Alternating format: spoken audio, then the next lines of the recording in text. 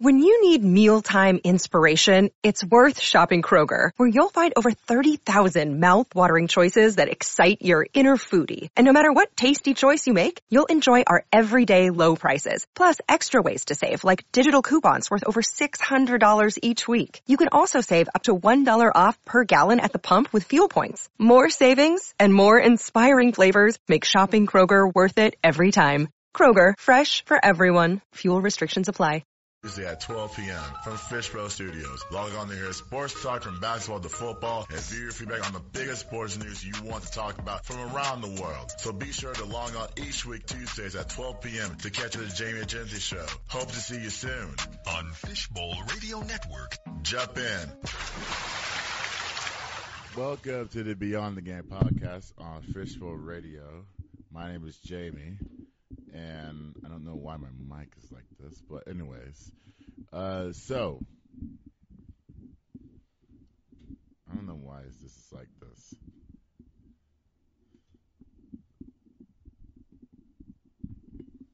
I thought I had it. Okay.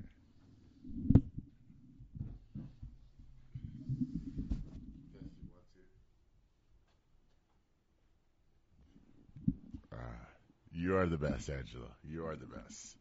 So, sorry about that. My little mic issue. So, anyway, welcome. It's Tuesday, November 21st, 2023. And, it's 2 days before Thanksgiving. So, happy Thanksgiving to everyone out there, whether you celebrate it or not. Anyways, before I talk about these Cowboys versus Panthers and possibly Cowboys versus Commanders on Thanksgiving Day, let me give a birthday shout out to a famous Camp Gladiator trainer. Her name is Jenny Bond. I can't pronounce her last name. Jenny Bond. Happy birthday to you. I think her birthday's Thursday, I believe. So I didn't really go to her party because I was just out of it, and I wanted to do other things. So, but I feel bad for not going to her party this weekend. And so I just want to say I just want to give a quick shout out to her. Happy birthday to you, Jenny Blom. But anyways, all right, so let's dive into this Cowboys game. Cowboys versus Carolina. We won. I mean, we did what we were supposed to do. We got possessions. We ran the ball. We got possession. We threw it a little bit. Didn't really get the best game from Dak, but a win's a win. You're not going to expect them to play great every game. You got to accept the results. You know, the Panthers were trying to get to Dak, but they never touched him. They never touched Dak this entire game, but they were mainly in zone coverages majority of the time. So the Panthers defensively played great. You know, they gave up 33 points just because of our it wasn't because of our offense. It was just because we got timely drives. And so if you look at it, they only really gave up 27 points. But it's not as bad. You know, you talk about a 17-10 game at the start of the fourth quarter. I mean, you got to give it up to them and all that stuff. But let's diagnose Dak for a little bit, because I always love to diagnose the quarterbacks. So Dak went 25 for 38 for 189 and 2 touchdowns. Now, I didn't know he threw 38 passes. I didn't know that at all. I thought he threw less than that, but the stat says he threw 38 passes, so I guess we just got to go with that. He has been, like I said, he has been sacked in 2 games. So basically, clean jersey equals success, right? You know, the offensive line hasn't beaten us, been criticized. You know, Terrence Steele to Zach Martin to Tyler Biadasz, Tyler Smith, and Tyron Smith. They've all been criticized throughout the whole entire season of their play, and they've been coming through. They've been coming through down the last 2 games of protecting the quarterback. And then, of course, when the pocket breaks down, Dak will scramble, and I've seen a lot of running from him over the last 3 games. We've seen a lot, and I told y'all, I said I want Dak to get out of the pocket more. I do think I trust Dak extending plays with his feet to make things happen. So I trust that. Wasn't expected. He didn't play his best, but it was good enough to produce a victory. Now, Cowboys fans out there we're so entitled, right? Some are. Some are entitled, some are not. To me, I'm not entitled, guys. And honestly, to answer my own question, I was not impressed. But first, let me get to the entitled first. We expect Dak to throw a perfect game against the worst team in the NFL. I didn't expect Dak to play I didn't expect Dak to put spectacular numbers, even though I said he'll throw 3 touchdown passes. I got close, but you got to understand, the Panthers are a desperate team. They have nothing going for themselves, which is why I will explain why their team and their coaching is garbage. But nonetheless, I didn't expect a perfect game from Dak at all. I did also write down there showing a lot of man coverage, so really Dak couldn't get the ball. The problem was he couldn't really hit his receivers as much. I just don't know if it was lack of pressure or, like I said, the pocket was breaking down. It just wasn't his best outing, but it was okay. Again, the Panthers are a good defensive team. That's all they can hang their hat for. Now let's get to Bryce Young. Bryce Young went 16 for 29 for 123, a touchdown and an interception. He was sacked 7 times. 7 times he was sacked. The worst offensive line in the league has to go to the Panthers. You have to address the weakest link, and the weakest link wasn't the quarterback.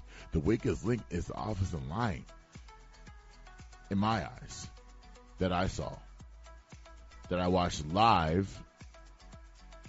But I'm not in y'all's locker room. I'm not in y'all's organization. I don't care I can't say I don't care, but I care for Bryce Young, but I don't care as a team aspect. Y'all haven't done anything except in 8 years. What have y'all done? You hired a coach that is ruining Young's assessment. Young can't do the things he wants to do to get out of the pocket, to be able to make his own decisions. I understand he's a rookie, but at this point in time, you're not going anywhere with that type of coaching staff. You hired a coach that just got fired last year from Indianapolis. What type of sense does that make? That's called desperate hiring. We got to hire the work. We got to hire. There's a lot of coaches out there that are beneficial for the job. And you telling me you go with that joker that failed at Indianapolis, but was good in Philly? Wow. I hate to be the Panthers GM right now.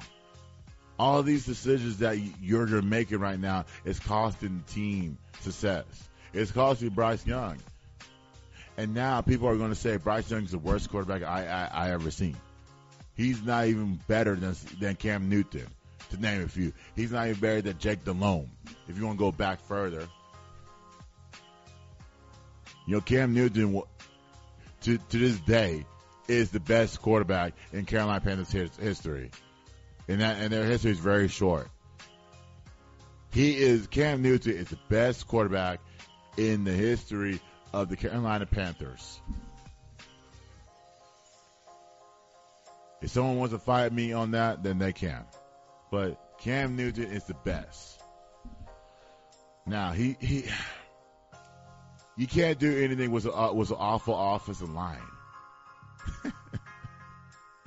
You really can't. That's why the Cowboys were getting home majority of the time. I think they got home. If you take the next gen stats, they were there at least 78% of the time. Like if we're talking about the worst line, the worst thing for Bryce Young is that line. He's not protected. I don't see how you ask this quarterback to develop. He don't need development. He needs protection. He has all the intangibles. You're not allowing him to use that. What are you telling this man in the film room? What are you saying? What are you saying? That is he's regressing to the standard. But listen, I don't know what I'm talking about in Carolina Panthers history. On their football team. Y'all wanna find 5 guys or 6 for that matter to not block, not protect, not adjust, then be my guest. All right, number 2, defense. So Micah Parsons said some things last week. I really honestly didn't dive into it because me personally, I didn't care for what he said last week. Like, why should we care about a guy that didn't get his shine last week against the Giants? Oh, you didn't have a tackle, you didn't have a sack. You should be grateful that someone else was able to step in and have a great game themselves. There's a lot of defensive players that had great games last game, and you gave them no credit. And now it's all about you. It was you last week versus somebody else, versus their shine. So they didn't get the shine the last week from you, but yeah, this game when you had a sack and 6 sacks, you had 2 sacks. You had 2.5 sacks. You get the shine versus someone else. Now someone else is saying, "Oh, Michael Parsons is the best." Yes, he is the best. But I want these superstar athletes to be great teammates. Deron Bland had a great game. Stephon Gilmore, Jerron Kearse, Mozzie Smith. They kept you in check. We've been saying that you should make adjustments. Like, you're going against the worst team in 2 worst teams in all of football, and you're crying about you not getting a shine, not you not getting a tackle, you not getting a sack. You're worried about that versus someone else. You can call it selfish, but it is selfish, but it is what it is. I'm glad Michael came back and had a great game. Now, Kearse had a sack, Armstrong had a sack, Lawrence had a sack, and then Sam Williams and Golston had all. So we were basically in the backfield all game long.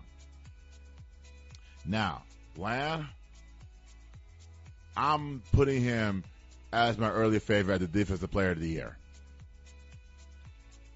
There's nobody out there that's going to, that can say otherwise. This man just got his 4th pick 6 interception of the season. That's tied for any other seasons. Now let's play a clip from that interception, please.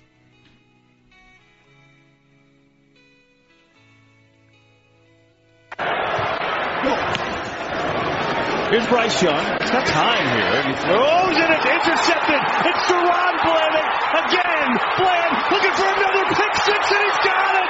It's his 4th of the year.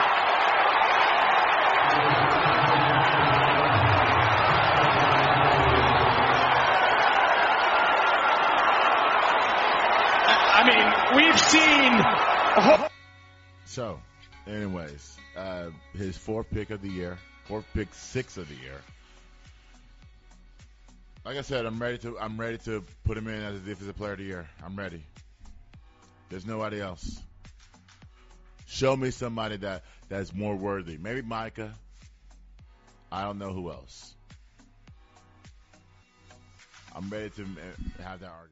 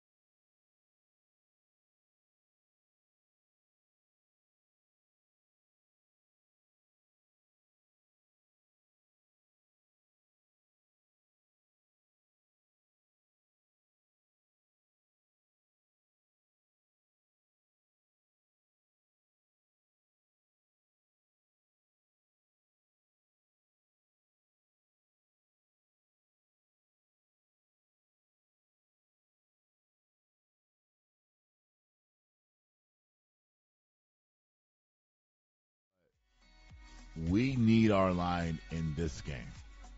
No matter how badly we are hurt. You know, it's funny. I told I told Angelo, and he was saying, oh, I'm pretty sure he was saying, oh, we got them. We got the Cowboys. We know what to expect. And I'm thinking to myself, Angelo, you have to understand that your team is 4-7. Your team is a good team. However, you do have the best front seven in all of football. You can get to our quarterback, but remember this: Dak likes to get out of the pocket. You will not have a quarterback spy for Dak. You won't, because Ron Rivera won't have one for y'all. You won't. You have to tell him, put a quarterback spy in the middle.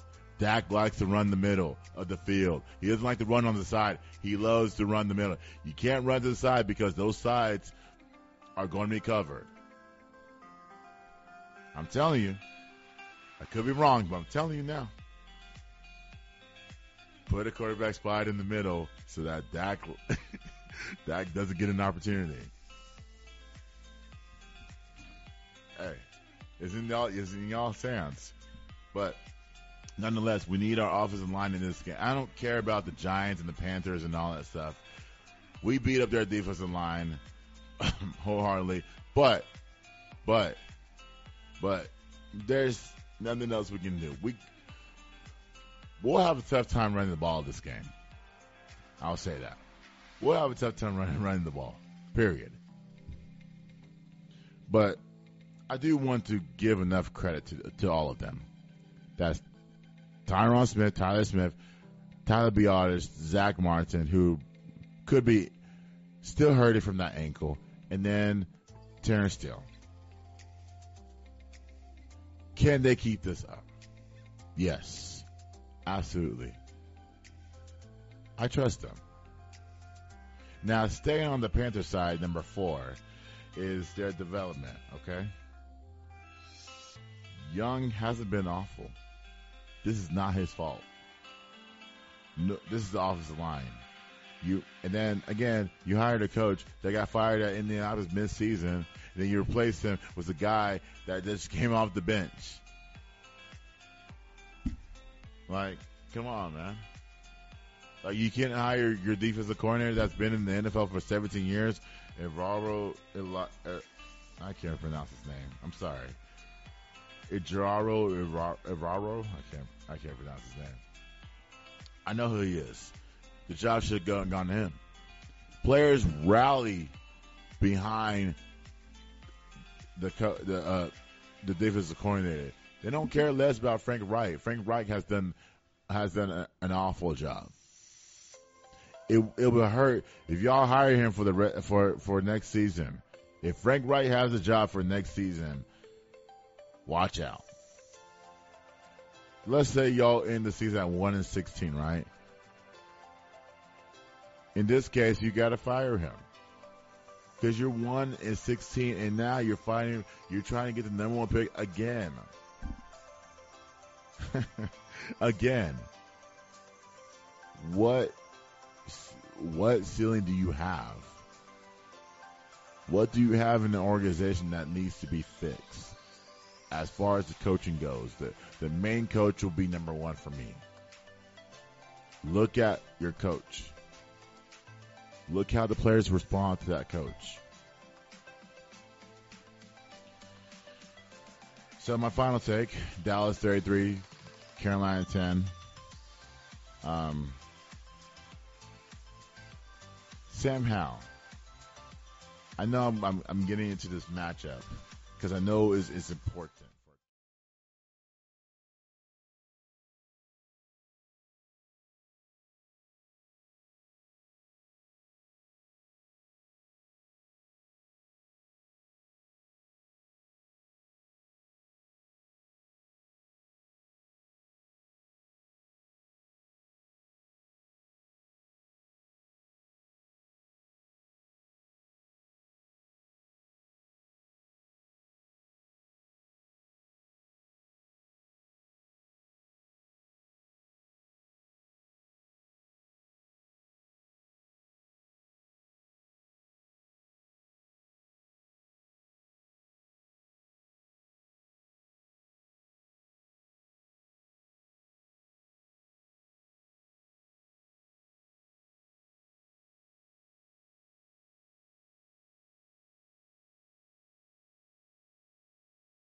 Machine. Sam Howell loves he loves to run, but he doesn't make quick decisions on his feet. But he's a good quarterback though. And we do have to watch out for him. The running game, it's all right. It's all right. Brian Robinson loves to run, but again, issues. Again, stop putting the ball on the ground.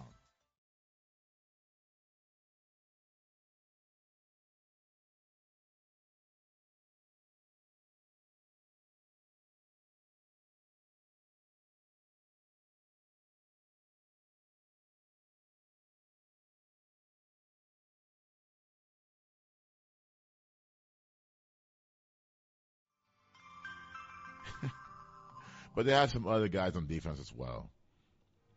Now, does this game equal a victory for the Cowboys? Maybe. I told y'all before the Eagles game, before the month started, I said I'd rather lose to the Commanders versus the Eagles. And now it's a must-win after what happened last night to the Chiefs. The Chiefs suck. Every team in the NFL can beat them. How are you going to let those losers Eagles beat y'all? In Kansas City. And now we got to work extra hard and wish that the Eagles lose 2 more games, which the way it's looking, it's not going to happen. I think the Eagles may lose 1 more game. Well, we may lose 1 or 2 more games, but it won't even matter about the division chance. You might as well crown them the divisional champs this season because they have all the right pieces. They make the right decisions at the right time. So I want to play a clip, and then I want to play a clip from Jerry inviting Jimmy Johnson to the Ring of Honor. I want to talk about that, and I also want to talk about the halftime performance because I have some thoughts on the halftime performer. Let's play a clip, please. And I want you to know something. On December the 30th of 1923, you're going in the Dallas Cowboy Ring of Honor. Yeah! I hope it's 2023. What did I say? 2023. Well, it is 2023. I want to get this real clear. Okay? 3 weeks from now. 4 weeks from now. Let me just say this. A lot of people have talked about the tension between us. When we went to the Cowboys, we were both working around the clock, and we talked every single day. we communicated back and forth. And Jerry and I talked about this just not too long ago. We never disagreed on anything. No, and it was tight, boy. Listen, we were losing $1 million a month in cash flow. And I'd had to buy part of the Cowboys from the FDIC. They'd been foreclosed on. Yeah. It was tight. And you really didn't know for sure how this thing was going to turn out. And frankly, I had, as a matter of fact, when you signed your contract, it was signed by the Cowboys. Right. I reached over and I said, Jimmy, that's just not worth the paper it's written on. I don't think the Cowboys can pay. So I signed the contract for it at that particular time. Right. Because I wanted you there. By the way, that was several weeks, maybe months after he left Miami to come. That's the kind of relationship we had. Well, hey, the communication was so good in the early days. The only problem we had is there toward the end we stopped talking a little bit. But I tell you what, we're talking now, and we're friendly now. Well, we certainly are, and we should. Jimmy because we're and two of the Jerry, luckiest guys that have ever been on. Hey, Jimmy and Jerry, your Cowboy, the Cowboy Nation, the family, the city of Dallas, and all those around the country and around the world, the Cowboy fans. This is a great moment for all of them, as it is for all of us here at Fox. And for Jimmy in particular, thank you for joining us, Jerry Jones. Pleasure. Jimmy Johnson, we will be there December. How about them Cowboys? There we go. And that will go to the Ring of Honor as well. December 30th, 2023. We will all be together for that one. Okay, so you heard that announcement. That's a great moment to see Jerry and Jimmy, embrace. And I'm happy that Jimmy's going to the Ring of Honor. Long overdue, but it is what it is. I'm happy for him. I wasn't born when I was, but I really didn't pay attention to the early Cowboys days of the '90s. How the Cowboys were winning championships, and just excelling as an organization during those '90s. And I'm happy for Jimmy. I'm happy for him. And I'm glad, and I'm hoping to see that one on December 30th. I'm hoping. We'll see. But nonetheless, not only the Cowboys and Commanders are playing Thanksgiving Day, that is the midday spot on the NFL schedule. Let's talk about the halftime performer, Dolly Parton. Why Dolly Parton? Out of all people that are on right now, you go after a 70-year-old woman, which no disrespect to Dolly Parton. Why? I'm sorry. Some of the hardest artists right now, you could have gone after. You could have gone after who else? Who's hot right now? You could have gone after Taylor Swift, which it'll be a frenzy if that were to happen. You could have gone after Miley Cyrus. You could have gone after Beyonce, SZA, Doja Cat, the men's side. Jack Harlow. Jack Harlow is playing in Detroit. Jack Harlow is playing in Detroit. Damn. They have it better than we do. This man Jack Harlow's playing. Drake, 21 Savage. I mean, there's a long list of artists that y'all could have chosen for this halftime performance. And now you're going to ask me to sit there and watch Dolly Parton play, sing for like 15 minutes. 15 minutes of my time.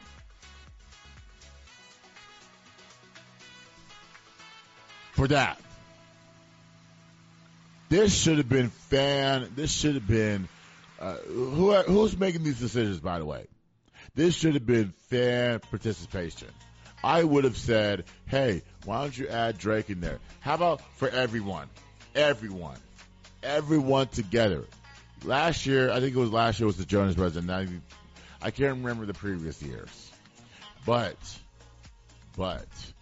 this is not for everyone right now. This is not for everyone.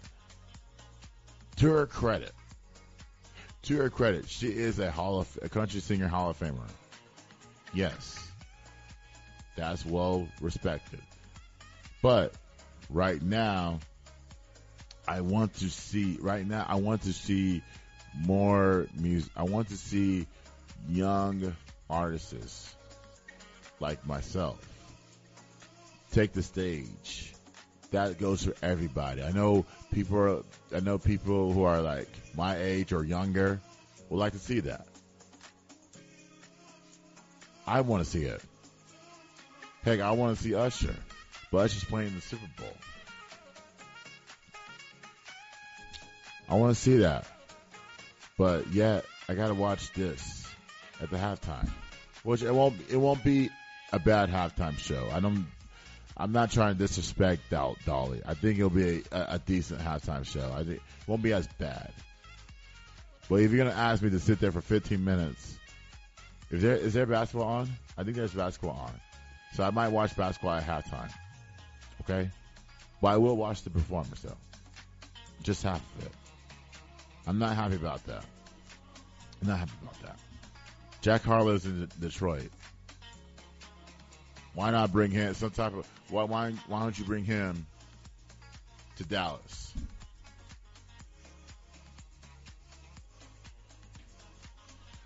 But anyways, I don't know, man. I don't know what goes on in these decisions. So we'll see. We'll see what happens. All right, so I do think we'll beat the Commanders. We'll be 8-3. The Commanders will be 4-8. And at that time, if the Commanders think they're in the postseason hunt after this game, they must be kidding themselves. They must be kidding themselves. Like if y'all lose this game, you realize that you're going to be fighting with 6 other teams for 3 wild card spots, including us. You know that. You're not fighting for no division unless something miraculous comes down.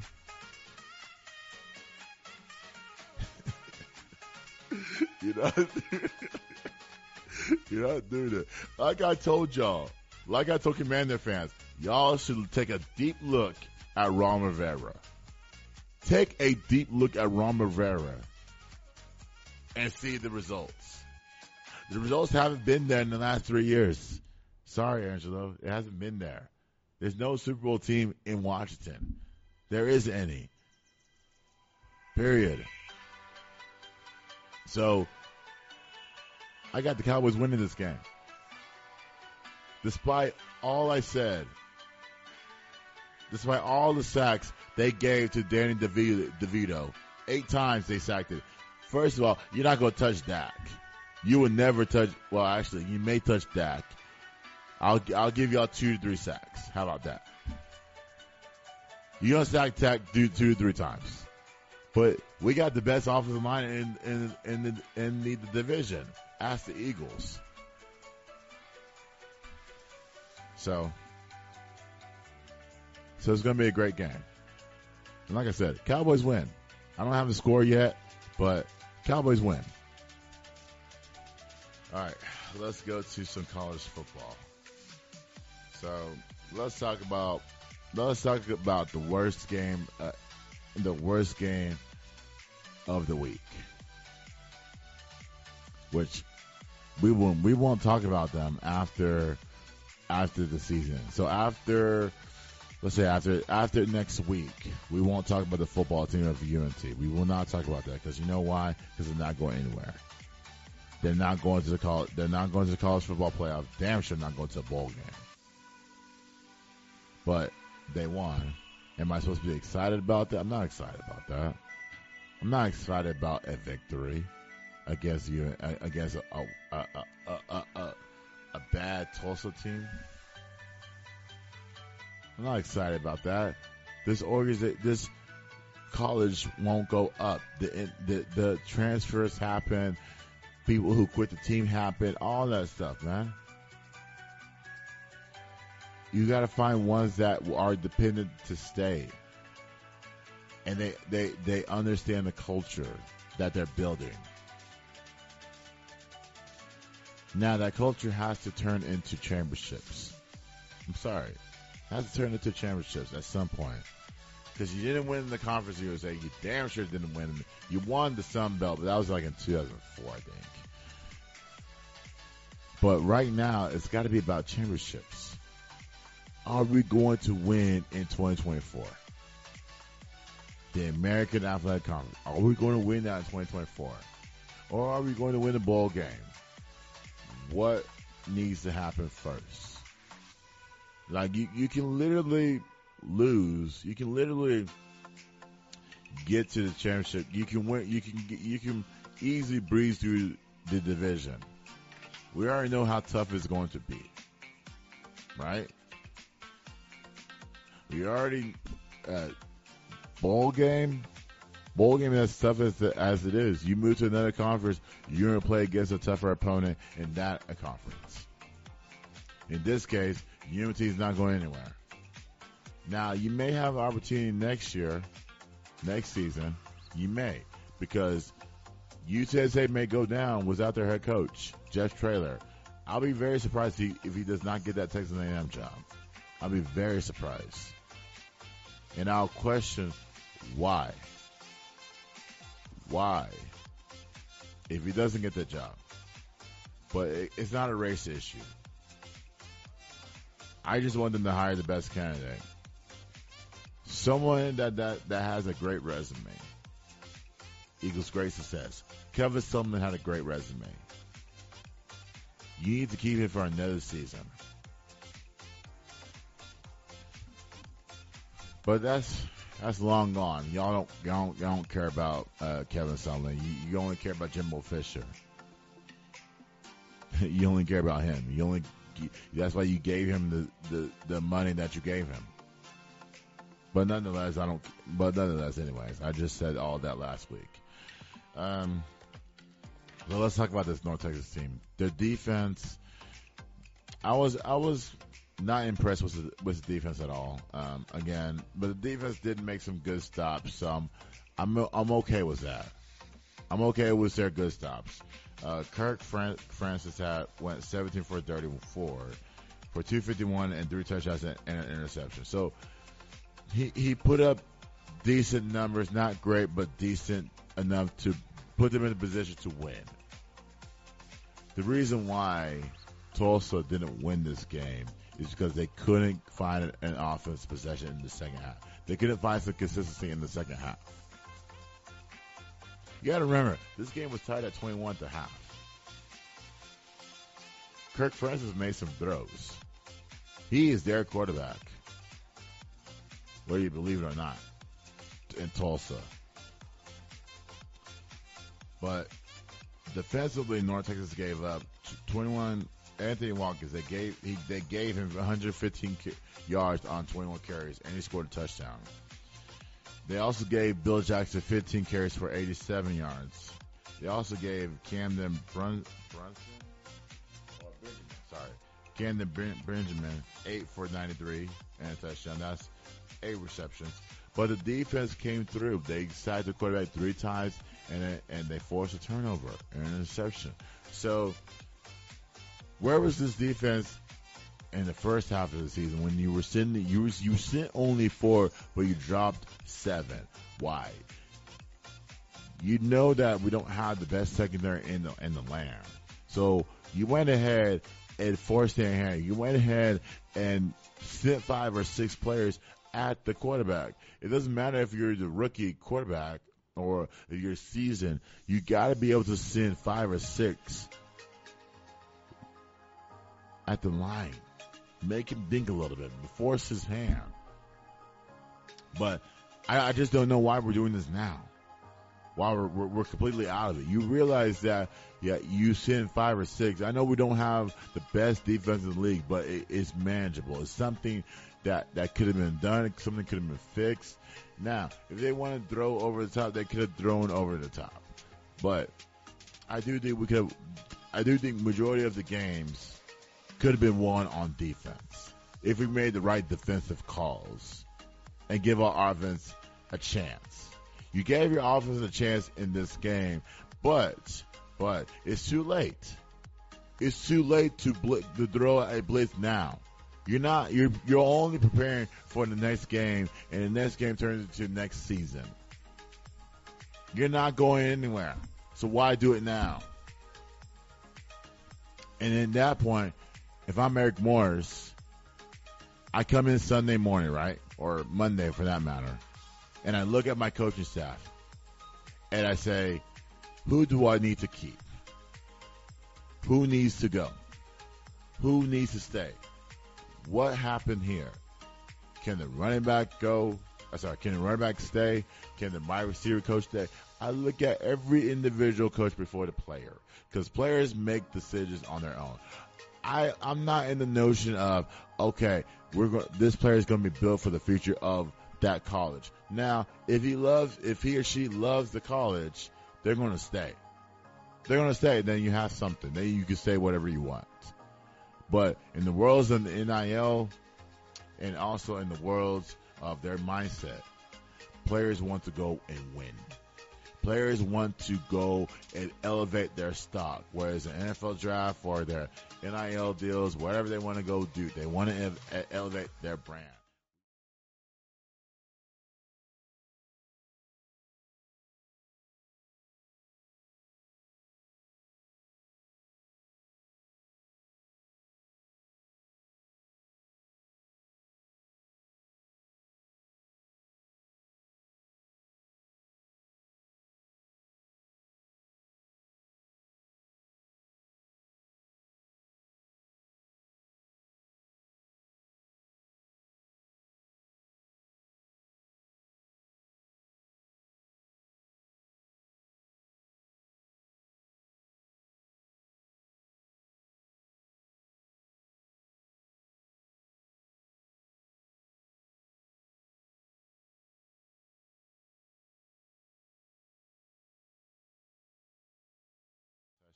Io 16 for 121.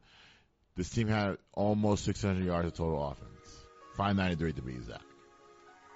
Rodgers, even though he threw for 294 and 3 touchdowns, and he ran for 1, he was sacked 5 times. The offensive line did not play well, and that's why I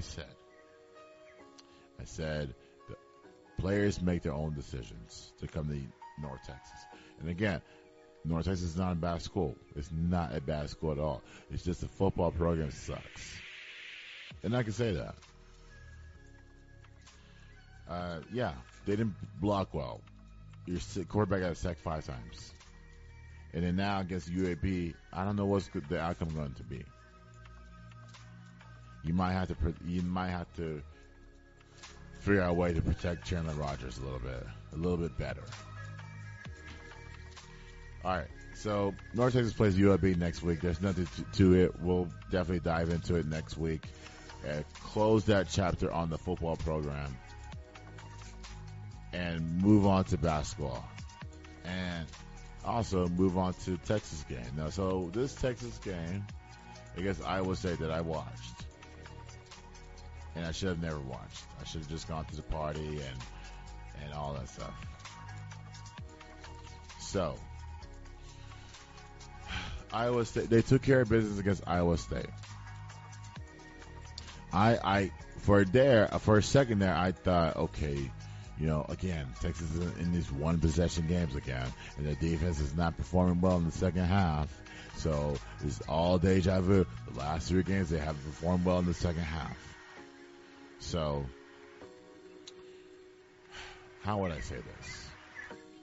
How would I say that Texas is ready for the college football playoff? They need a lot of help. Texas is 7 right now. They need a lot of help, guys.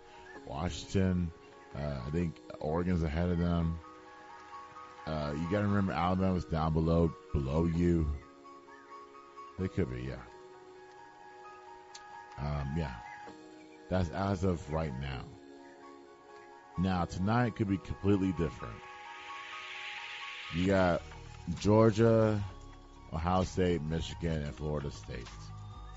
Now, I want to give a shout out, a prayers and speedy recovery to Jordan Travis. Jordan Travis suffered a lower leg injury. He's going to be out for a long time. So I just want to send my well wishes to him in that sense. But how does Texas make the college football playoff? You just hope for a miracle.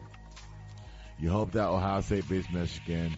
You hope that Florida State does their job against Florida. You hope Washington does their job against Washington State. And then you hope Oregon does their job against Oregon State. Even though that Oregon State, that is a tougher matchup. If you look at it. I think that's a tough matchup than Florida State, and Washington State. I'm a little worried for Oregon on that one. Now, if Texas can get to Texas Tech, beat them, then I think Texas has a chance to move up. Maybe at the 5 spot if Washington suddenly loses to Washington State, or maybe the 4. If there's an upset anywhere, whether it's this weekend or in the conference championship games, Texas has to win their own. So they got to win out and then have Michigan lose twice. And then we'll go from there. So, but Georgia, I think Georgia beats Alabama. I think they'll beat Alabama. I'm not worried about Georgia stuff. But Texas, they do need a lot of help. They got to just take care of business against Tech, which it won't be easy. It will not be easy taking care of business against Tech. Even though Tech is bound for their defense, they made some few defensive stops against these teams recently, and they are actually 5-3. So if you're saying that Texas Tech can play this team against Texas in the Big 12 championship game, my gosh, we just got to see who they beat. Because right now, you got Oklahoma State, Oklahoma, K-State, all 6-2. We got to see if Texas Tech beat K-State, OU, and Oklahoma State.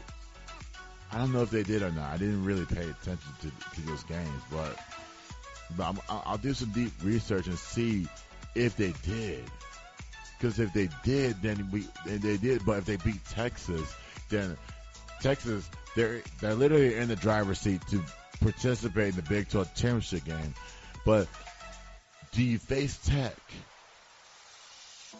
I mean, OU plays BYU.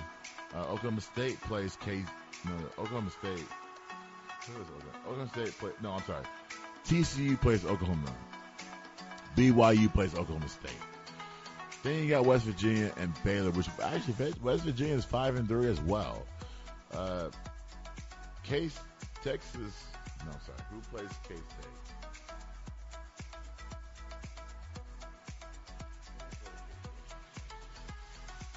I'll look at it. Someone plays. Oh, Iowa State. Iowa State plays K-State. So, also Iowa State is 5-3. A good problem to have. 5-3, 6-2. So I don't know. All of them could be out. It wouldn't even matter. It's just we just got to see who gets that second spot first. I feel like Texas will play Oklahoma again.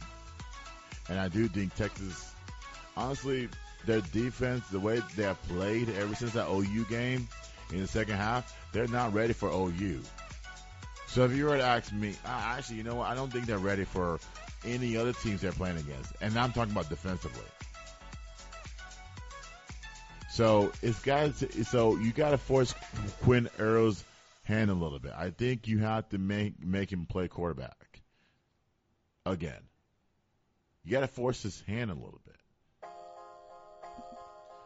which Quinn Ewers is not used to doing.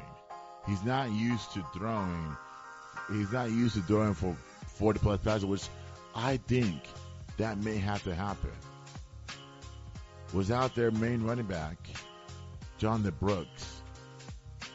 I mean, to C.J. Braxton's credit, you're not going to have the same amount of success against. You may have against Tech, but against OU or Oklahoma State or any other those teams that you play in the championship game, it's going to be difficult running the ball. That's my main issue with Texas. at this point. Even though C.J. Baxter had 117 yards on 20 carries, their main issue is running the football. You don't have your bell count and Jonathan Brooks in there. So now, to me, you may have to put it in Quinn Earl's hands. And thank God they have a good receiver core. You may have to. Just what the defense gives you.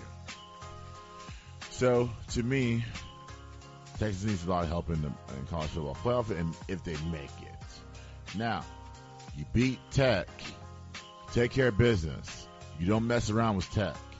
Tech has played well the last 3 games. You take care of business against them, then we're saying something. All you gotta do is just put the ball in the hands of Baxter, and that's it. Just have him run for 100 yards. Keep Xavier Worthy happy. Keep him going, moving. Tech is not gonna guard y'all. Tech is not gonna do anything to y'all. Remember when in the Big 12 meetings, right? I can remember this vividly with the Big 12 commissioner, Brent Yall. Man. It doesn't even matter who the commissioner at the Big 12 is. He said, just beat Texas. He said that to a bunch of Texas Tech boosters and a bunch of Texas Tech alums, all of them, players included, coaching staff. He said beat Texas. And I'm pretty sure Steve Sarkisian or the coaching staffs or players who have heard that put it in other teammates, coaches, staff head that says, hey, remember in July, Brent Yarbrough, the commissioner, said have Texas Tech beat us. Remember that in the summer? Your own commissioner said beat Texas.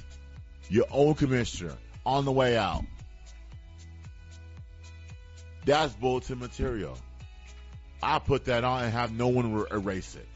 Don't erase it. Because you know why? Because come November 24th at 6:30 p.m., we're going to snap the ball. We're going to pound it to Tech. Period. There'll be no fighting in that game. There's nothing to fight towards them. But we're going to fight to the end. We're going to win. And we're going to go to the Big 12 championship game in Dallas. And we're going to win that as well. And we're going to show everyone that, hey, on the way out, we have a championship ring in our own conference. On the way out. And it will build momentum for the SEC. It will. So, it's tough. It's a lot of tougher games this weekend, this college football weekend. I'm going to do my best to dive into it on TikTok and all that stuff. So, it's going to be a great weekend for college football. Great Black Friday. A lot of football, a lot of basketball on. It's a good problem to have, especially on the last game of college, the last games of the college football season. Now we get to the nitty gritty of the college football playoff, the conference championship game, and the college football playoff. So I'm ready for it. I am all for it. Now, guys, that's it for the football talk. Thank you. But coming up next, we're still not done. We got to talk about North Texas basketball. We're going to talk about North Texas basketball. And also, let's dive into this Angel Reese situation and my thoughts on it. Since everybody wants to have an opinion on the best superstar, well, actually the best player right now at LSU. And bring all this distractions and make all these assumptions. We don't even know the truth. I don't even know. Kim Mulkey knows. They know, but they're not going to. Because I'll explain in a second.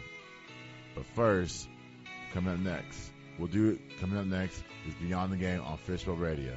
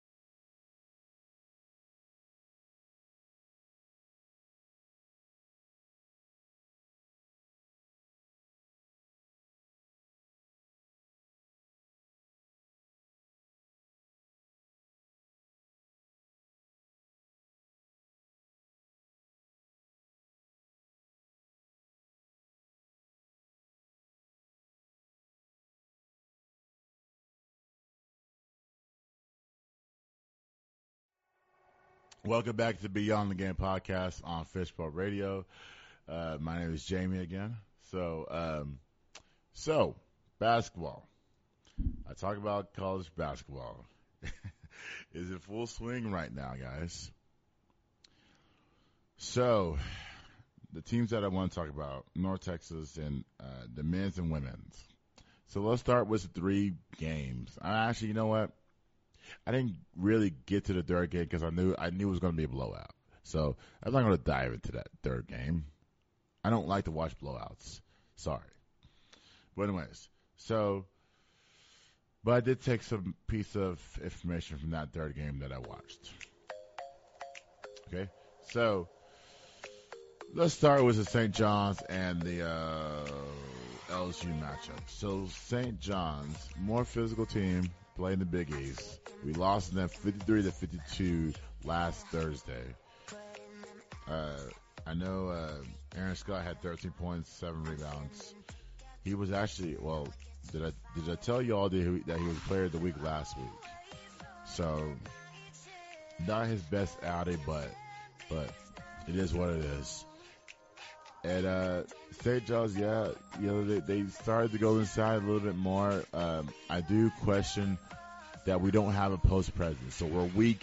We're weak inside, guys. We are weak in the paint. And I'm not talking about driving the paint. I'm talking about post defense in the paint. So we can't guard anybody. This is why in the paint. This is why LSU went to Will Baker in the second half. They say, you know what, Will and Joel Serrano, we're going to post y'all up against their weaker opponents, and y'all are going to dominate. That's what they did. So right now we need to work on post defense. So I'm going to write this down. Post defense will be one. We need to be able to move guys outside the paint and make them feel uncomfortable. Force their hand by shooting a mid-range jump shot outside the paint, which that's tough to do for a bigger man. Also, I saw that we're still playing good defense, but we're fouling a lot. So we got to watch out for the fouls, guys. I don't know what the average of our fouls is per game. But at the same time, we are fouling a lot. To the point where 1 or 2 guys may be fouling out every single game. And our depth is limited. We're playing 8 guys. So we got to watch for fouls. Watch for fouls.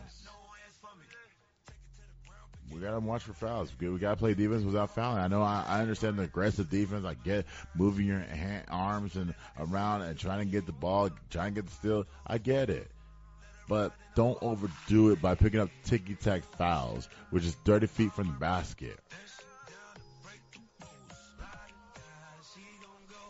Now, we got a bunch of shooters on this. We got some shooting on this team. We got John Briggs, who is way too hype. Hasn't made a shot in the last 2 games. I question his hypeness. I question when you have too much hype, you're trying to be the best player you can be. But I'm not saying you're not. I'm saying that just, how would I say this? Let me say it in the positive way. Let's work on your game first. I understand you're making plays out there. I get it. But John, let's shoot the ball first, because your shooting is needed in conference play. Listen, I don't care about the ticky-tack schedules that y'all are going to play in the next few weeks.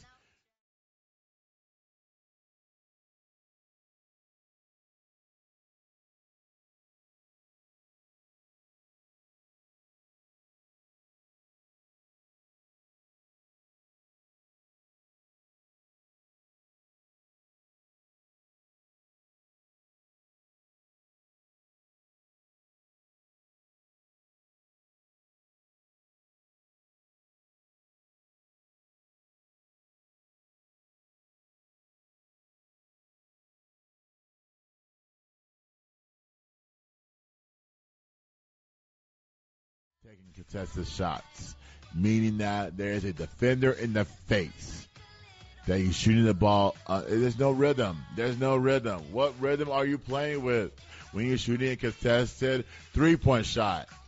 You're catching it on the bounce and the defender's in front of you. Like, drive. I know the shot clock's running down, but don't play to the shot clock. That shit is over. The last 3 or 4 seasons you play until the shot clock, and I hated it. Why? So basically you're running your offense at 10 seconds on the shot clock left. Why don't you just run your offense at 15? That way you know you get some rhythm going. Instead of just taking contested shots. You gotta stop it.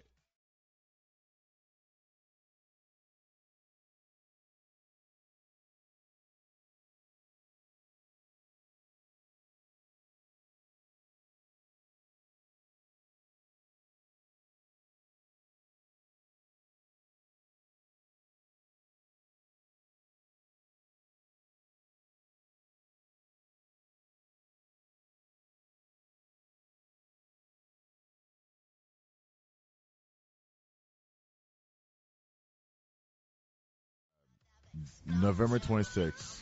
I know you're not going to work on these things, I'm telling you, but it's going to take time. It's early. I get it. This is your 6th game coming up. I also say about the depth. I questioned the depth last few seasons, and I say, why can't North Texas add another person to that depth? I mean, players on the bench know that they're not going to have enough depth. They know that. They know those players on the bench know that, hey, we're going to play our 3 guys on the bench. They know that. The starters are going to come. The players on the bench are going to come as well. Now, we get into foul trouble. We might have to add another guard, so we might have to go small. It hurts. You pretty sure have some big guys there. They're not as big. They're like 6'9", 6'10". We are the smallest team in the conference, hands down. So I want to add one more player to the depth, to your depth chart. So I'm going to add one more player. Add one more player. One more player to the depth chart. So you'll play 9 instead of 8. That's my idea. And my final thing is that not only LSU shot 50%, they really didn't want. St. John's shot 40+%. I'm not really concerned about that.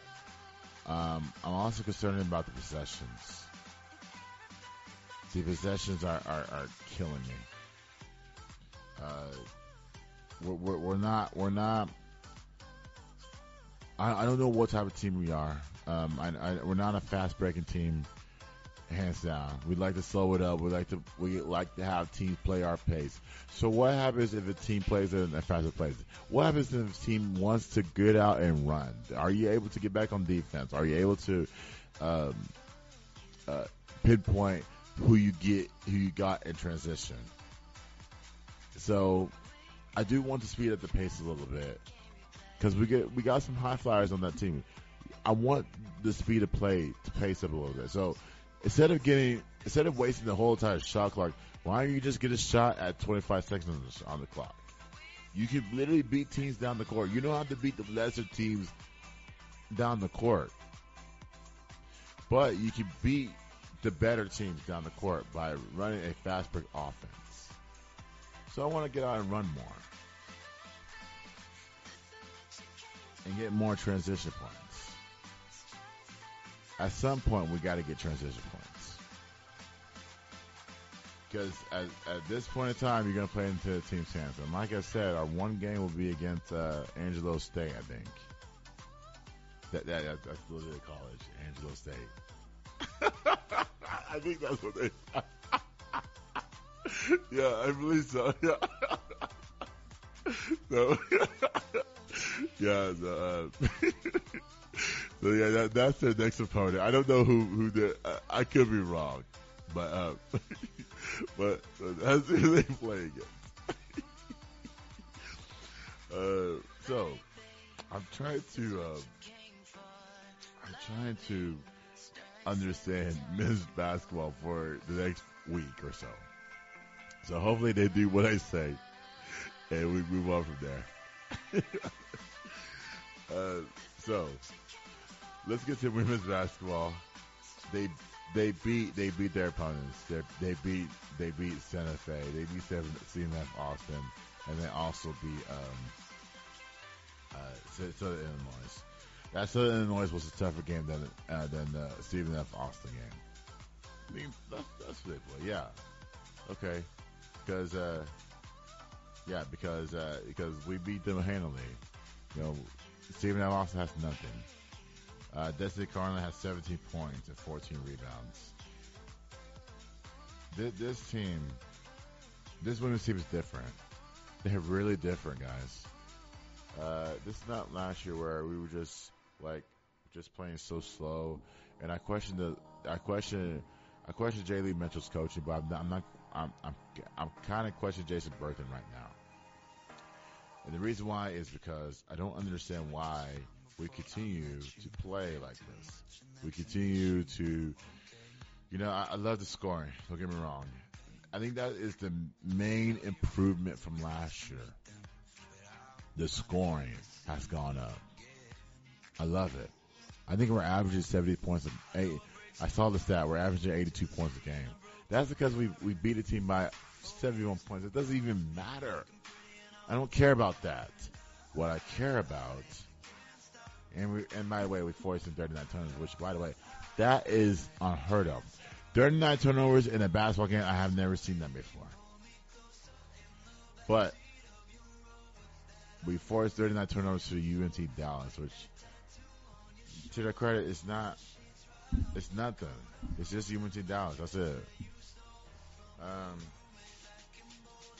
And I want to give a shout out to Jasmine Bowles. Jasmine Bowles, you did nothing in this game. You played at UNT last season. You didn't get any playing time, which, yeah, it's fair that you transfer, that you want more playing time at a school that doesn't celebrate basketball. So there you go. And then you were worried about Jalen Mitchell leaving. Like, why? Why are you worried about a coach leaving? You had an opportunity to stay on this basketball team to get more minutes other than Jason Burton. You had an opportunity. You wasted the opportunity going down north. So, with that being said, that's your fault. But anyways, listen, I'm happy for you. I don't even know you, but I'm happy for you. Now, Southern Illinois was tough. This was a tougher matchup. I don't know how we won this game, but we did. We won this game because we had timely possessions that we hit some timely shots. Like I said, this team is different this year, and I like it. It doesn't pertain to success. I saw a lot of weaknesses of the reason why these announcers say we're not going to finish 12th in the conference. But I kind of agree that they won't finish 12th in the conference, even though the module says they will. But I'm saying I think you got to move that up by 2. So I think they should have been at least a 10. But these announcers say they may be better than the opponents. Like, there's some good American Conference teams out there that are better than us. Like, we haven't even played a real team yet. Well, Southern Illinois is a real team, but we haven't played a conference game yet, and that will really determine where we're at as far as this season goes. So really, honestly, let's cue the noise a little bit. Now, I got some 5 things they need to work on. Even though we're 4-1, and that's great and all, but let's not celebrate that yet. So number 1, we're turning the ball over 20 times. And you know me, I'm big on turnovers. Even though these coaches don't care about turnovers, I'm big on it. You think if a coach cares about turning the ball over 20 times a game, It's an embarrassing stat to have. This North Texas team is turning the ball over 20 times a game. Again, that needs to improve. Because you're going to lose a bunch of games turning the ball over 20 times a game. You're shooting 48%, which I love. I love that you're shooting 48%. Your rebounding kind of needs to improve, but you're averaging 42 rebounds a game, which I love. Because at least we got some dogs on this team that'll rebound the basketball, that care about the game. And that's everybody. Defensively, it's been all right. I didn't even see the stat that how many we're giving up 60 points a game defensively. I saw that stat, yeah. So again, it's been good. It's been good defensively. Our next three, let me say this: Sanford. That's a tournament in Mississippi. That is a 1:00 game on Friday. Then you got Saturday morning. I had to confirm it twice with ESPN. I thought it was an error on the website, on the Miss Green website. I thought it was an error. But on ESPN, it says that game's at 8 o'clock in the morning, Saturday morning. Now you're asking me to get up at 7 o'clock to watch that game at 8 o'clock in Mississippi. What in the world is that? What in the world? Who is playing a college basketball game at 8 o'clock in the freaking morning on Saturday? I can understand 11 o'clock. I get it. But at 8 o'clock? Are you worried about college football? It doesn't matter. But at 8 o'clock in the morning, I've never played at 8 o'clock in the morning. Well, then you know what? I take that back. Yes, I have. Well, in high school, I did, yes. Yeah. It's tough. You're actually college.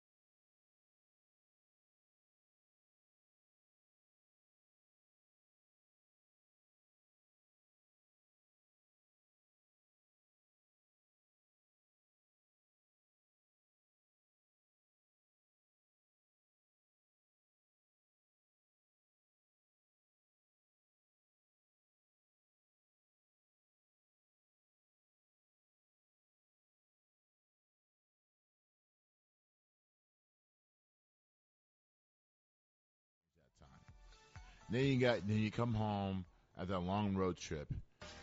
You come home to Pepperdine, which is next Friday, which is the day of the awards. Now, the day of the Fishbowl Awards. Now, I'll tell you, and Angela will say, hey, don't go to that game because that game's not important. Fishbowl Awards it is, which I am up for one, which is shocking. I don't know how to celebrate that.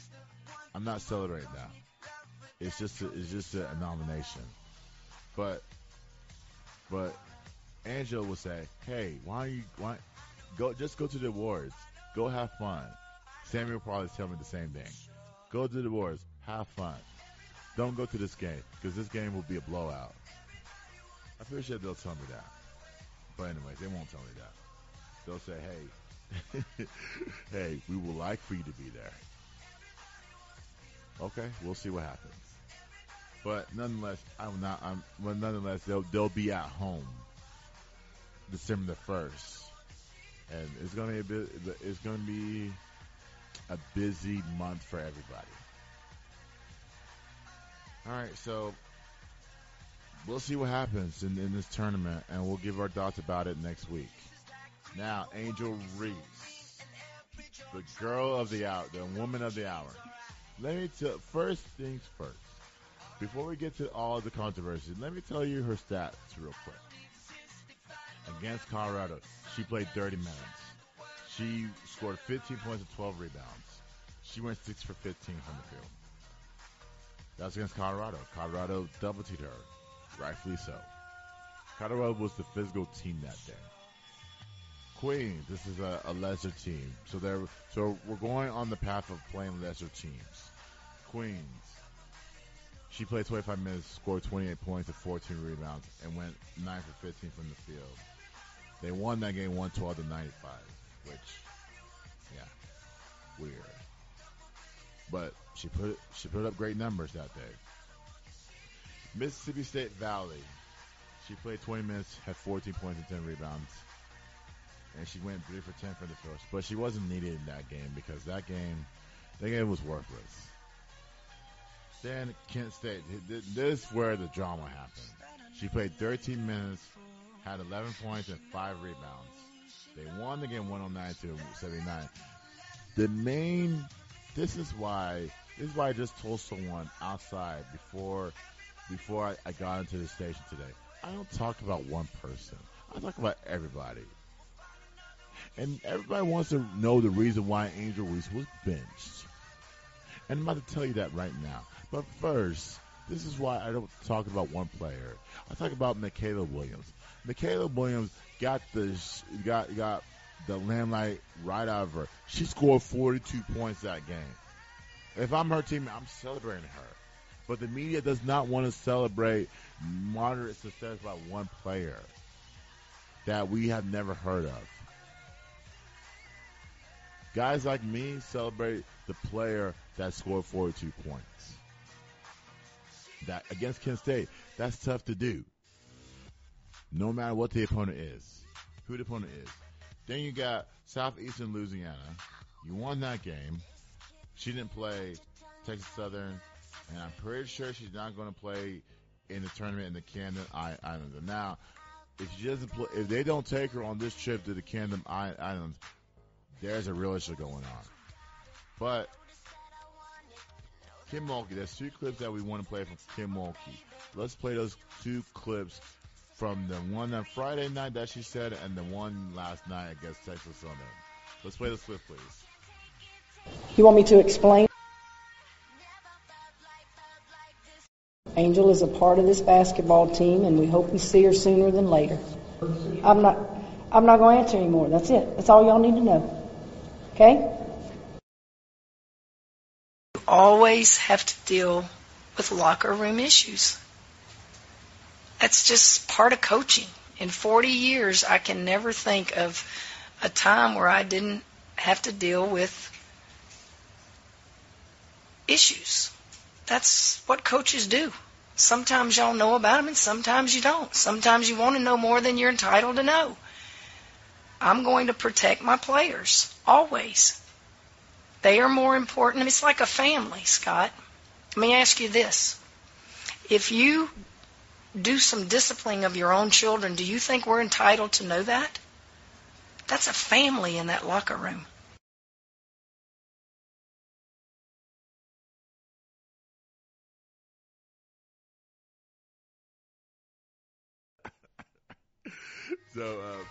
But let's get to this Angel Reese stuff.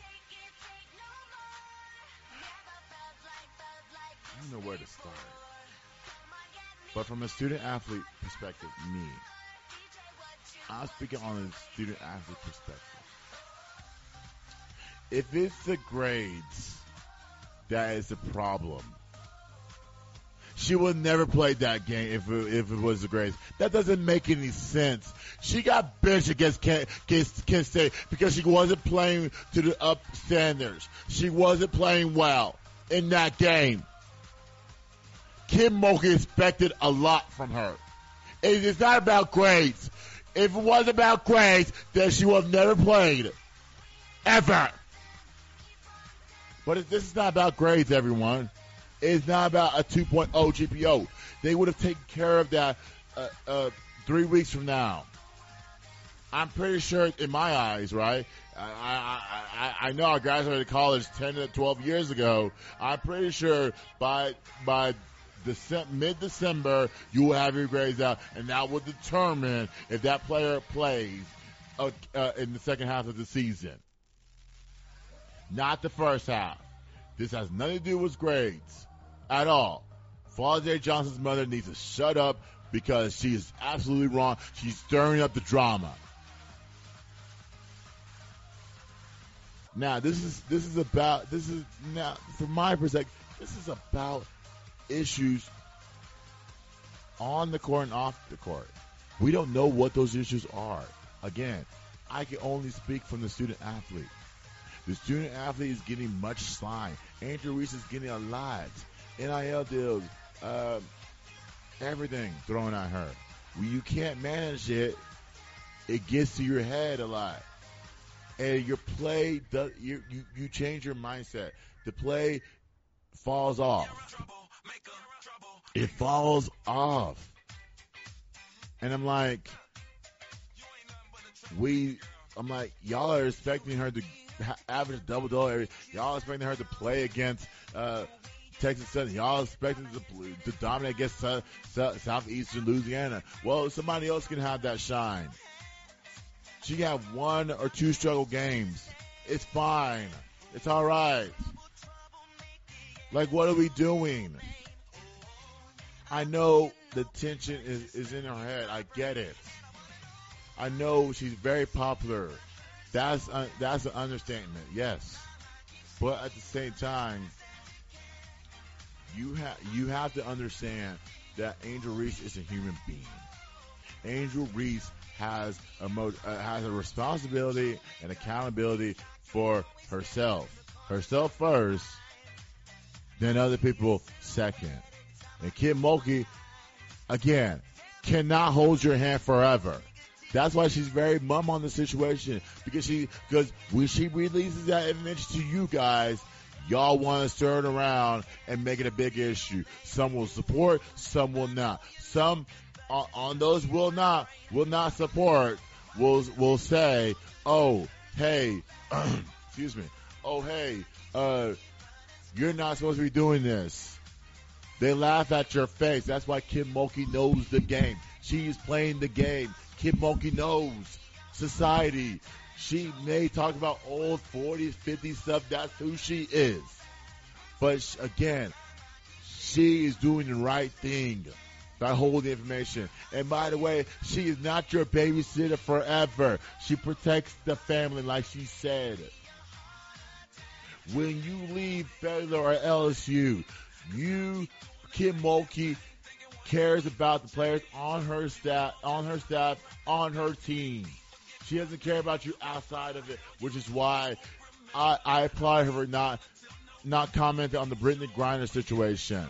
Everybody wants to bring that up and say, Kim Mulkey, Brittany Griner's in Russia. She's your coach. Brittany Griner has a lot of support out there. Kim Mulkey is still a supporter of Brittany Griner, but it's a personal relationship. Kim Mulkey is not going to talk about Brittany Griner in press conferences. Same for Angel Reese. Like she said, Angel Reese is part of this team, and we'll address it going from there. Internally, in the locker room, in private one-on-ones. Y'all are not in those meetings. Y'all don't know. I'm pretty sure if they filmed a one-on-one meeting between Kim Mulkey and Angel Reese, I'm pretty sure y'all will critique it. To kick stupidity, and Kim Mulkey will say something else. And that's what Kim Mulkey is trying to do. Kim Mulkey is saying, get out of our business. Let's focus on the other players on the team. Let's focus on Haley Van Lith. Let's focus on Nisha Morris. Let's focus on Michaela Williams. Let's focus on the Les Terrence Powell. Let's focus on I got other players that I need to coach. Other players I need to do. Angel Reese will come back when it's ready. And I'll tell you this. If they play the Camden Islands this upcoming weekend, if she's not on that plane, there's a real issue.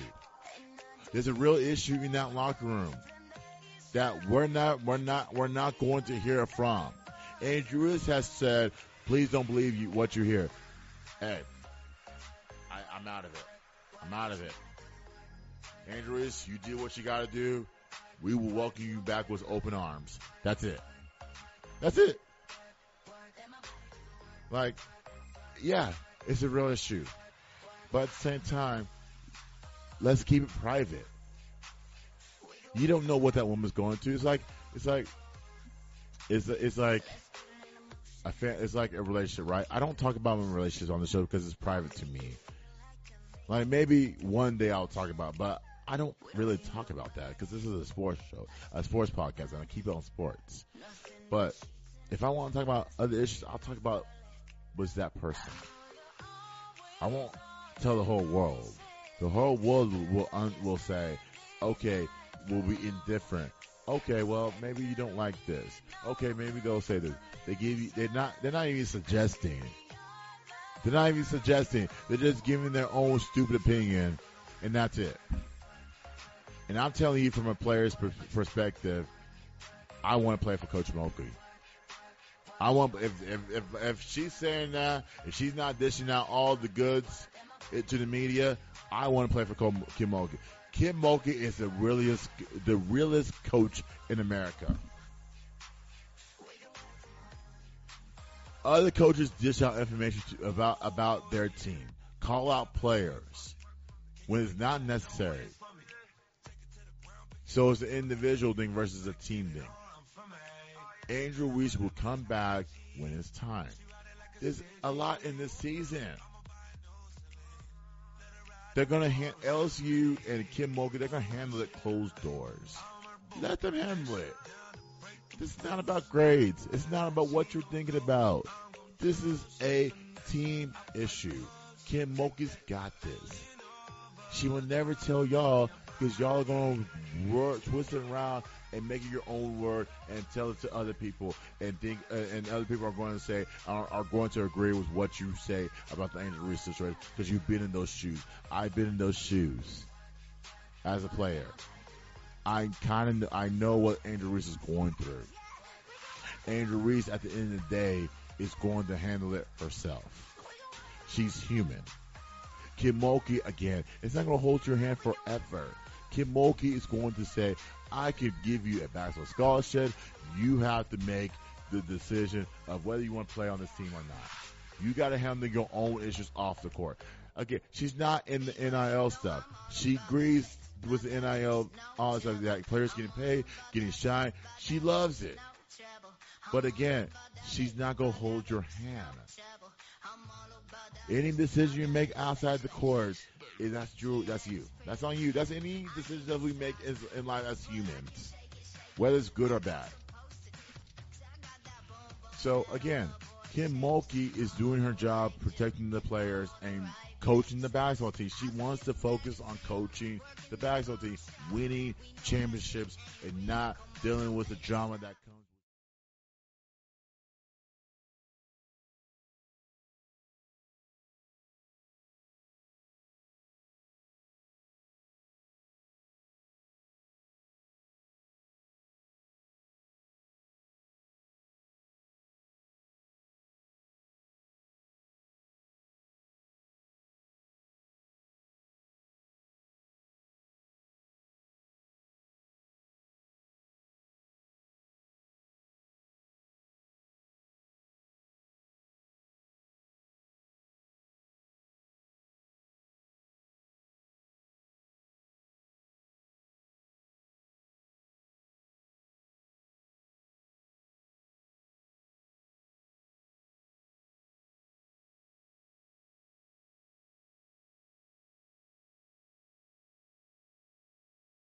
Pick it up or somebody else will.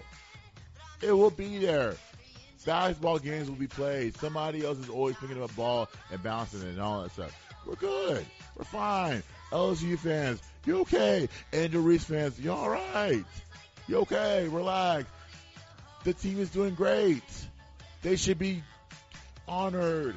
Y'all should pack the stadium when they come back from the Camden Islands. Y'all should pack the stadium when they come back. When they play against Virginia Tech on November 30th, y'all should pack the stadium. Not just for Angel Reese, but for the team itself. All right. So happy Thanksgiving to everybody out there. Really didn't want to get to my Warriors stuff, but I'll try to dive that in next week. And hopefully, if we have an Angel Reese update that I want to talk about, then we will talk.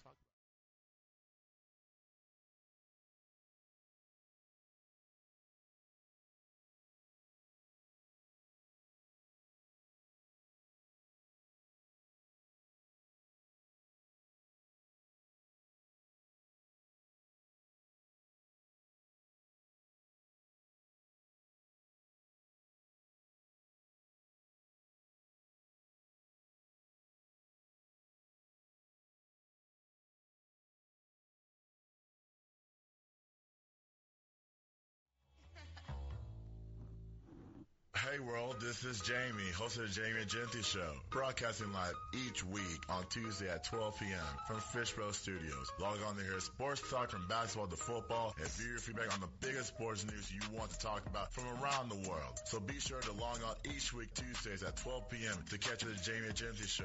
Hope to see you soon on Fishbowl Radio Network. Jump in.